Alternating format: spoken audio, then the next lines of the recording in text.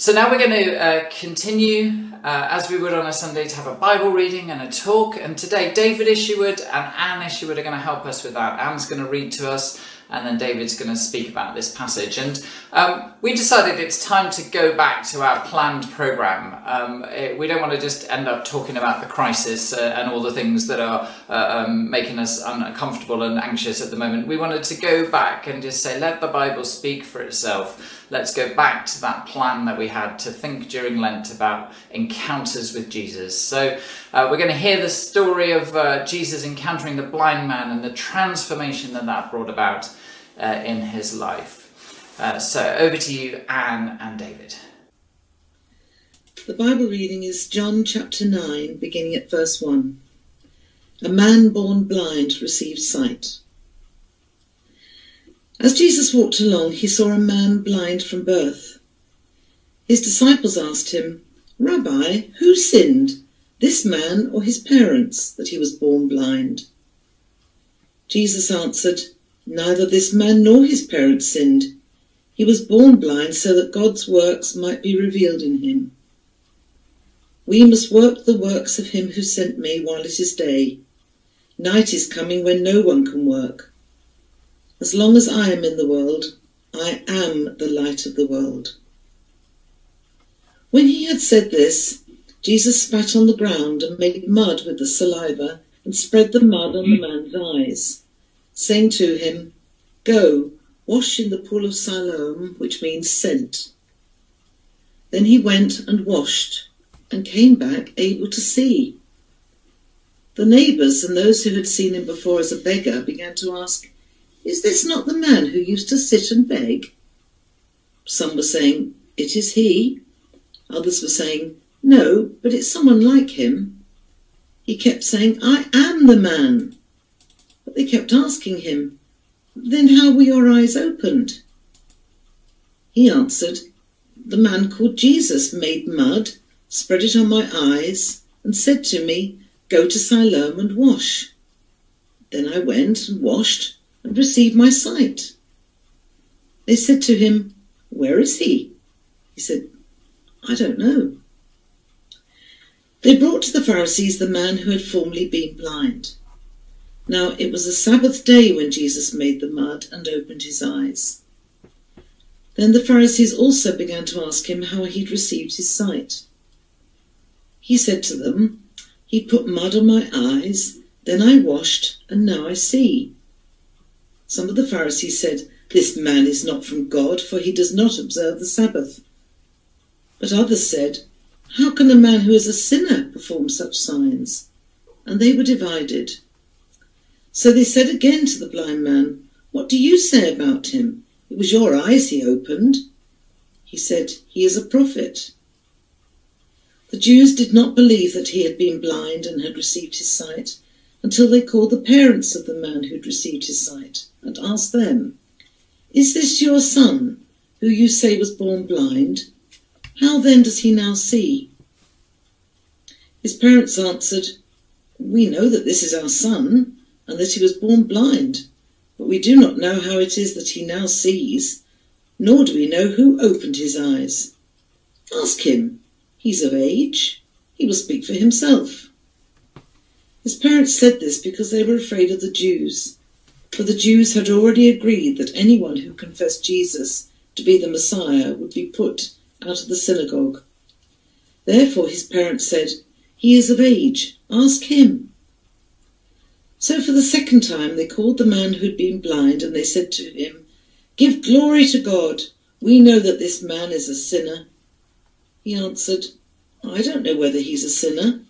One thing I do know, that though I was blind, now I see." They said to him, "What did he do to you? How did he open your eyes?" He answered them, "I've told you already and you wouldn't listen. Why do you want to hear it again? Do you also want to become his disciples?" Then they reviled him, saying, "You are his disciple, but we are disciples of Moses. We know that God has spoken to Moses, but as for this man, we don't know where he comes from." The man answered, "Here is an astonishing thing. You do not know where he comes from, and yet he opened my eyes. We know that God does not listen to sinners, but he does listen to one who worships him and obeys his will. Never since the world began has it been heard that anyone opened the eyes of a person born blind. If this man were not from God, he could do nothing. They answered him, You were born entirely in sins, and are you trying to teach us? And they drove him out. Jesus heard that they had driven him out, and when he found him, he said, Do you believe in the Son of Man? He answered, And who is he, sir? Tell me, so that I may believe in him. Jesus said to him, You have seen him, and the one speaking with you is he. He said, Lord, I believe, and he worshipped him. This is the word of the Lord. So let's start with a prayer. Heavenly Father, thank you for the gift of your holy word. And we pray that the Lord Jesus will be made known to us by the power of your Spirit as we encounter him in this extraordinary text of Scripture. Amen. So John chapter 9 and verses 8 to 9, I'm going to read it for you. The neighbours and those who had seen him, that's the blind beggar healed by Jesus, those who had seen him before as a beggar began to ask, Is this not the man who used to sit and beg? And some were saying, Well, it is he. And others were saying, Oh, no, but it's someone like him. And he kept on saying, I am the man. We live in transforming times, don't we? Transforming experiences are rife across the nation. I personally am super impressed by that kind of tsunami of volunteers who signed up to support the NHS. I think there are over 550,000 of them at the moment, although, I think we need to pray for the poor civil servant upon whose desk 550,000 or more names has fallen, and as he has to sort out all he's going to do to kind of support them and place them effectively. It's just one example of transformation. We'll not be, surely, well, I hope not, but we'll not be at the end of this what we were at the beginning of it, individually or as a neighbourhood or as a nation or as a world community. Something has kind of shaken the foundations. And the question for me, as a kind of inveterate and daydreaming future thinker, is what will we build, and how will we build this new world? John chapter 9 is an account of really what it does mean to be met by Jesus and be surprised at the scope of his transformation of a person and their circumstances. Many have referred to this as a kind of parable about mistaken identity. He can't be. Is he the same person that we used to know before? Because, in a sense, hopelessness was transformed. Identity was transformed too. And a very confused authority, those who sought him out and were good up for an argument, were also confused by the healing of this man. They had the tables turned on them by this blind beggar made whole. Just a bit about the context. At the end of chapter 8, Jesus has walked out of a crisis in a synagogue. You can imagine the kind of feelings that he had as he so often did, was confronting those who wanted to confront him. Jesus took nothing lying down. His confrontation with the authority threatened to get a little violent, that is, violent by them. The violence was at their hands. And yet, straight away, he does that quite amazing, kind of out of the corner of his eye, that kind of 20/20 vision thing. Walking out, he spots a blind beggar. Jesus takes nothing and no one for granted. And especially nothing and no one that happens across the kind of human landscape. No one within his, what we call, field of vision. John 9 is the account of the healing of a blind beggar who met Jesus and was healed and transformed. And not just healed and transformed physically, that's crucial. But he was also transformed spiritually, and he was transformed psychologically too. What melded and who melded once into the background suddenly in John 9 takes centre stage and has a new identity, a brand new place in the world. So transformation, and so transformed was he, that his default characteristics, his very identity, begging with a hand up, was transformed into a really quite fully human, slightly sarcastic, assertive human being who argued with the authorities, who doubted his personal experience of healing and hope. I really do beg you, to pick it up and read it for yourself. John chapter 9. In a sense, what John is saying and what John is reminding us is that this is what God in Christ can do, and beware, because these are the personal effects of such a meeting. So all I want to do is to offer you on this Sunday in Lent just 3 brief reflections on this passage. Reflections about the sort of changes and hope that Jesus, who is the light of the world, brings into darkness. And what an opposite, what an appropriate reading this is at this time.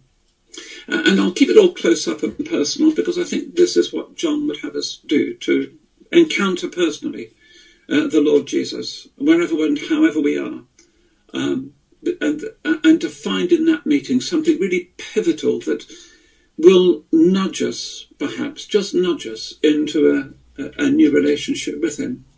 First and foremost, fundamentally, it's about a changed relationship. As I said just a bit earlier, this is a story that, in John's reckoning, is absolutely pivotal to understanding who Jesus is and why he is and what he promises. And he's changed this blind beggar made whole. He's changed in his relationship with his parents, for a kick-off, who now have to contend with a new member of the family. Someone who was not sighted since birth can now see, and there's a whole new world to learn to live in. But he's also changed with Jesus, who accepts this stranger suddenly as a friend and a companion, with all his rough edges and his untidiness. In fact, so extraordinary is it that his parents blurt out when defending their son against the authorities, "He has a tongue in his head," his parents exclaim. "He can speak for himself." And you know what? He does. Perhaps one of the real signs of a mature Christian or neighbourhood community is its sense of interdependence, not independence. I need you. You need me.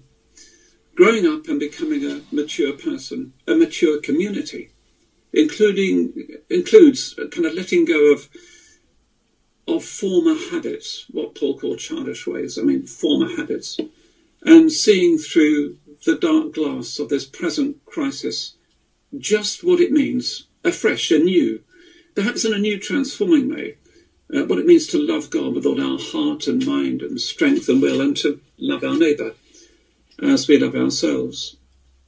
Change relationships. I think secondly, this encounter with Jesus changes the source and direction of our hope. The blind beggar is no longer what he once was, nor is he what he will eventually become. None of us are, but by the grace of God, in that moment, he was just who he was. No heirs, no graces. Not yet, anyway. One thing I do know, he said, is that though I was blind, I now see. And just contend with that just for a minute. One thing I do know, that though I was blind, now I see. This encounter with Jesus changes entirely the source and the direction of his hope. But I guess what's not written here is that it would have taken some time. You see, I think that transformation is sometimes a very slow and sometimes a laborious and bumpy process. We succumb too easily, don't we, to the temptation of a kind of quick fix, a quick turnaround. I've never forgotten the story I learned that John Newton took 10 years to work out that being a Christian and becoming a Christian and owning slave ships are probably two incompatible realities. Now, thirdly, there's a story here about changed and challenging courage. This is the bit that I really think I like a lot. The blind beggar not only recovered his sight, but he found a tongue in his head. And it annoyed a lot of people. His place in the order of things, you see, was firmly fixed. His position in society was firmly fixed. He sat at the gate begging for charity.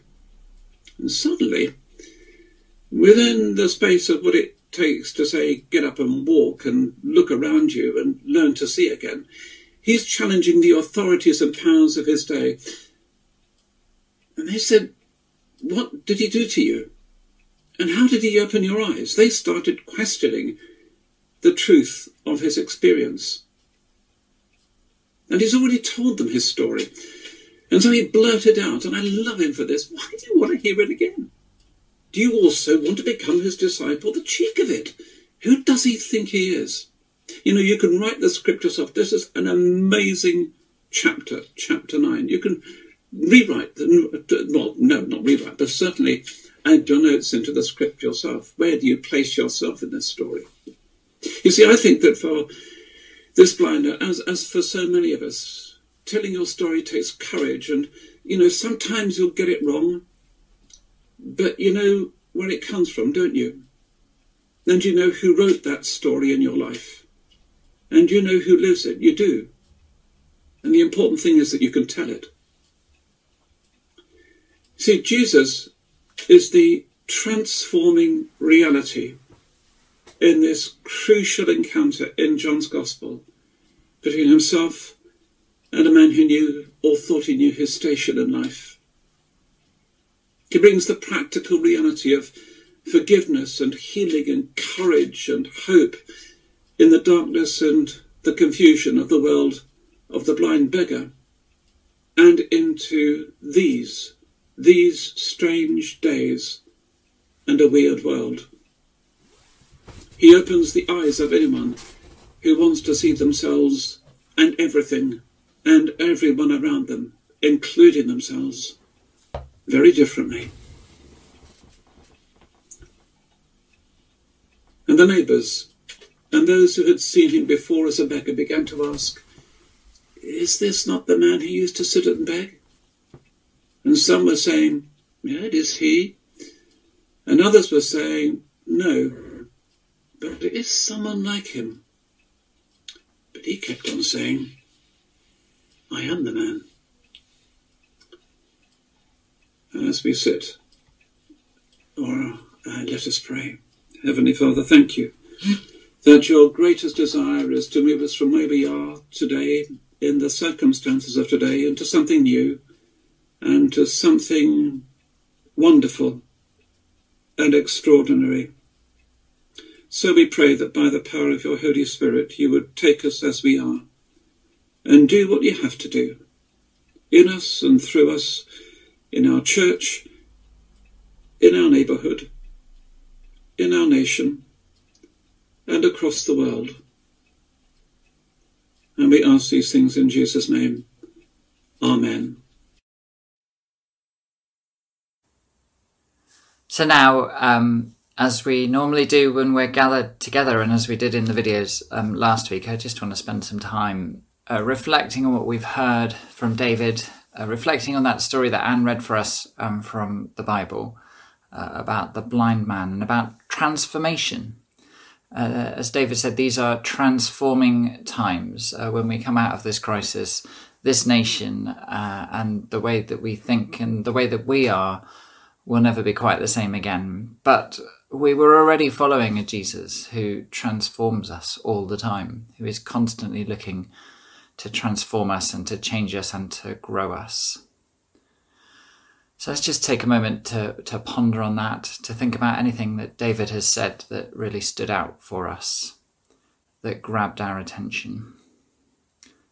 Holy Spirit, will you come highlight to us what you're trying to say to us right now?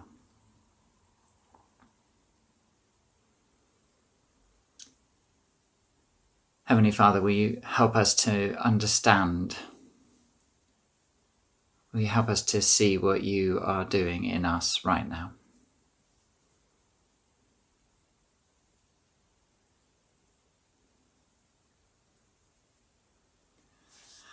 And it might be that you're feeling prompted to change something in the way that you live or behave or act, or maybe to go and do something, to reach out to somebody. If you feel like God is prompting you right now, then will you just make a mental note of that? Will you note that down and not let that pass? Don't let that just be oh, isn't that interesting? But let it be something that changes you and moves you.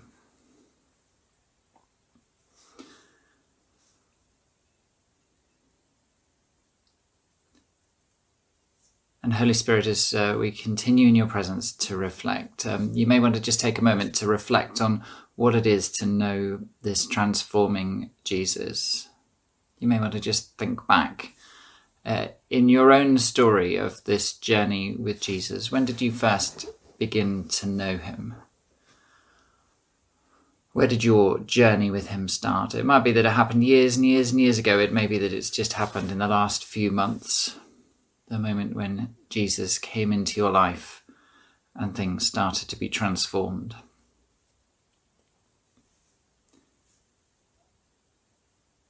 As we reflect on those moments, Lord, we want to open ourselves up to you again and say, you've begun your work in us. Will you continue it and will you complete it?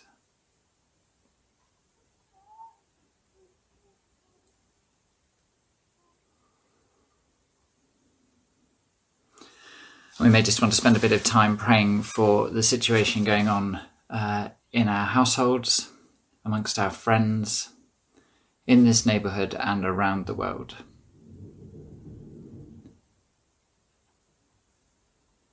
Lord God, we're just crying out to you right now. We can't make sense of it. We don't understand it. We know that you are good and we know that you are faithful. We know that good things will come out of this when we trust in you. Father, help us to hold on to who you are and to your promises. In Jesus' name, amen.